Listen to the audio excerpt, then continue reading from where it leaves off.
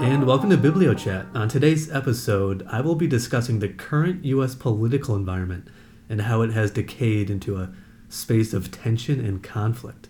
And in order to help me with this topic, I have invited my uncle, Ben Kendick. Uncle Ben, how are you? I'm good, thank you. So I think you will have a very interesting perspective on this issue because you have a deep understanding of human behavior, and you're an avid reader and historian, and also a very successful businessman, where you have experience in several industries, including real estate, technology, and even currently you're a senior shareholder of a battery electrode company. So, in your opinion, how would you describe the current behaviors you're seeing when it comes to political discussion? Well, I think the political discussions reflect a lack of self-discipline among the participants. I think that quality communication has a component of aware self-knowledge of how you're behaving, not just what you're saying, but how you're saying it. If you listen to good speakers, they modulate their voice, they think before they speak, they are good listeners, and they are able to communicate clearly, hopefully with measured emotion, not no emotion, but measured emotion to get their thoughts across. And this is not being done, as anyone who would attest who has listened to the presidential debates. What do you think about the past presidential debates? Well, I believe that the presidential debates of late have been so fraught with schoolyard back and forth that they have not educated the public as to what those candidates think about policy. And there's a tall order to fix that. But I think if it was me and I was in charge, I would make some rules.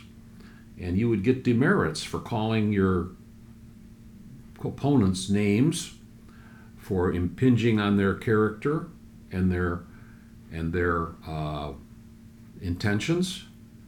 Now, if you don't do that, then you are almost forced to talk about the effectiveness of the policy that they extol.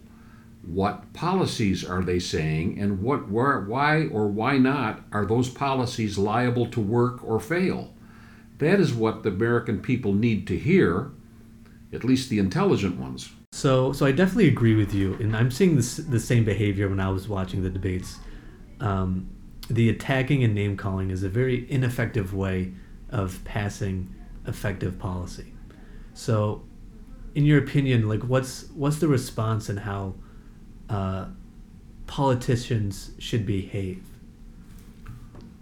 Well, it's a tall order because we have to break it down.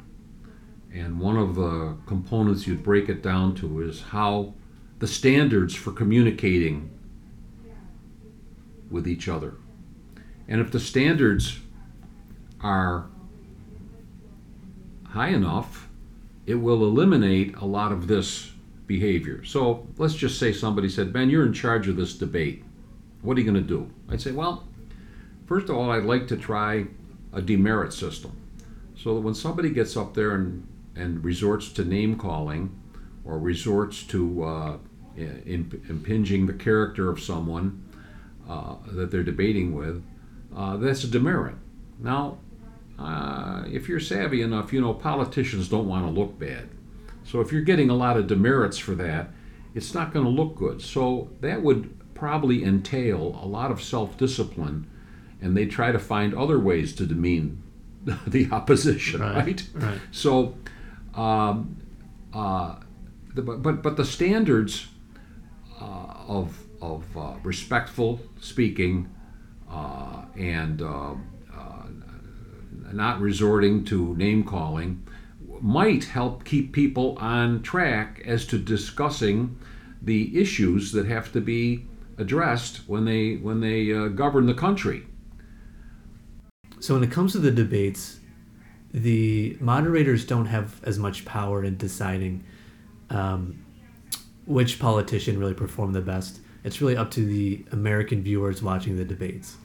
So, in that case, how what would you say needs to happen among the American populace watching the debates in being judges? Okay, that's one way of putting it. And I would say that the moderator could challenge the public by saying we are planning to do a poll after this debate, and in the poll, as we all are accustomed to do, we're going to be asking questions about the candidates' fitness for statesmanship. Are their communication skills effective? Are their communication skills respectful? Are they getting at the facts of policy, or are they on a shallower plane of just name calling and emotional disparagement? And I think that if the candidates are aware that the people have been alerted to think about that they are going to be a little more careful, and perhaps the better ones will come out with that. And actually, that's what the people should be doing anyway. If they're doing their job in a democracy, they should be evaluating these people on their fitness to be statesmen and make policy. And they can't evaluate them if all they're doing is standing up there and calling each other names and disparaging each other's party and each other's character. So, in your opinion, how come these politicians today, how come they're not taking the time to understand the other party, and they continue to resort to name calling? Well, my suspicion is it's because it's such hard work. If you're on there and you want to win votes, for instance, in a debate, you're calculating the probability of winning votes in by calling names and getting the hoi polloi, so to speak, on your. It's an easy way to not work. It's a lot of work to formulate carefully your position on some of these complicated issues in such a way that, and that's statesmanship, by the way. So it's little wonder that happens. We as people, though, can demand a higher standard. And my little suggestion about the guy who's running the debate saying that we're going to take a poll later, and one of the categories is how well you communicate to the opposition. Do you do it effectively, or do you just name call? And we'll see what the American people have to say about that. So as an individual, then, do you have a certain response to this yourself, to this behavior? Well, the only thing I can think of to do about this is to notify the lawmakers who represent me that I am not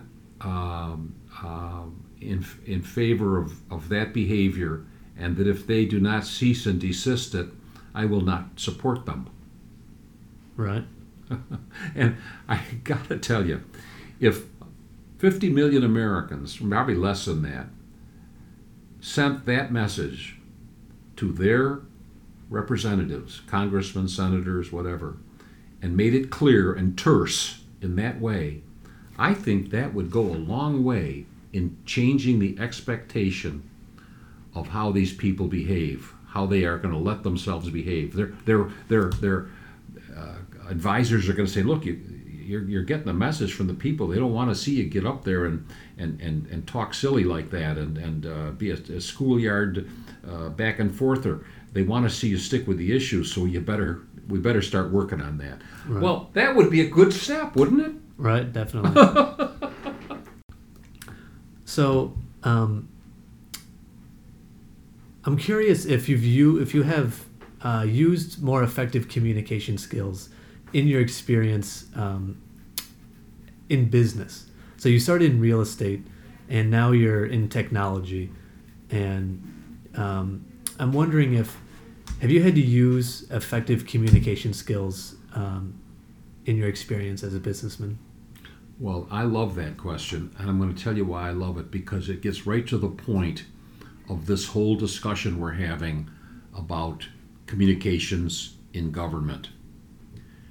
In business, if you're a serious business person and you want to be effective, you do not have time for other than sticking to the facts and getting down to the forces which are going to affect the deal or the arrangement.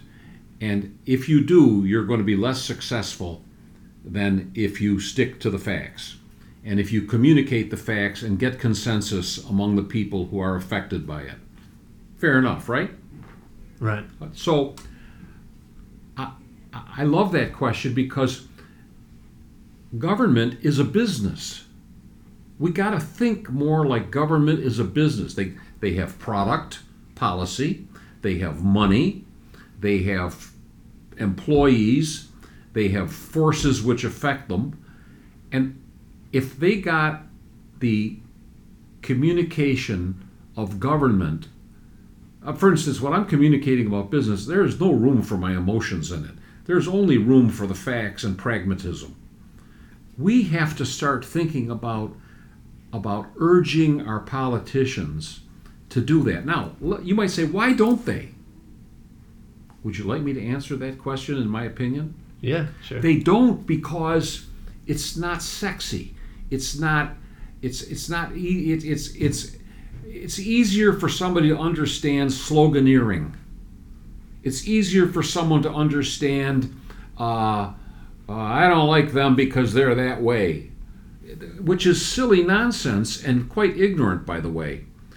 What we need is an intelligent approach which gets at solving the problems of our country and our culture through good, sound policy. So, in your opinion, then, do you think that these politicians need to be more efficient in their communication, like the way that you communicate in the business world? Well, let me put it this way. Of course, that's an overwhelming yes, but the hard part is, how do we get that message to them, and how do we change their behavior? Because when you're always trying to get votes with the lowest common denominator, you're not going to attain those higher ways of operating. And the way that has to be done is for the people to let them know that if they want their support, they're going to have to start cleaning up their act and behaving and communicating more like businessmen and less like adolescents. Yeah, right. Yeah, I totally agree with that. Hopefully we can start seeing that type of behavior in the future. Well, one of the things I appreciate about the podcasts that you get involved in, including this one, is the listener is challenged to think just a little bit outside the box on some of these issues. And that's what we need to get. We need to get people thinking about these issues. You can see I think about them a lot. Right. And the more people we get thinking about these issues, the more chance there is that the genius of the American people, and they do have their genius. I know a lot of people don't think so, but I believe they do, can affect some change. That's where it's going to come from. Right. I couldn't agree more. Well, thank you for joining today. I think we discussed some of the country's problems and potential solutions, and maybe we can revisit this topic in another episode. Thank you for having me.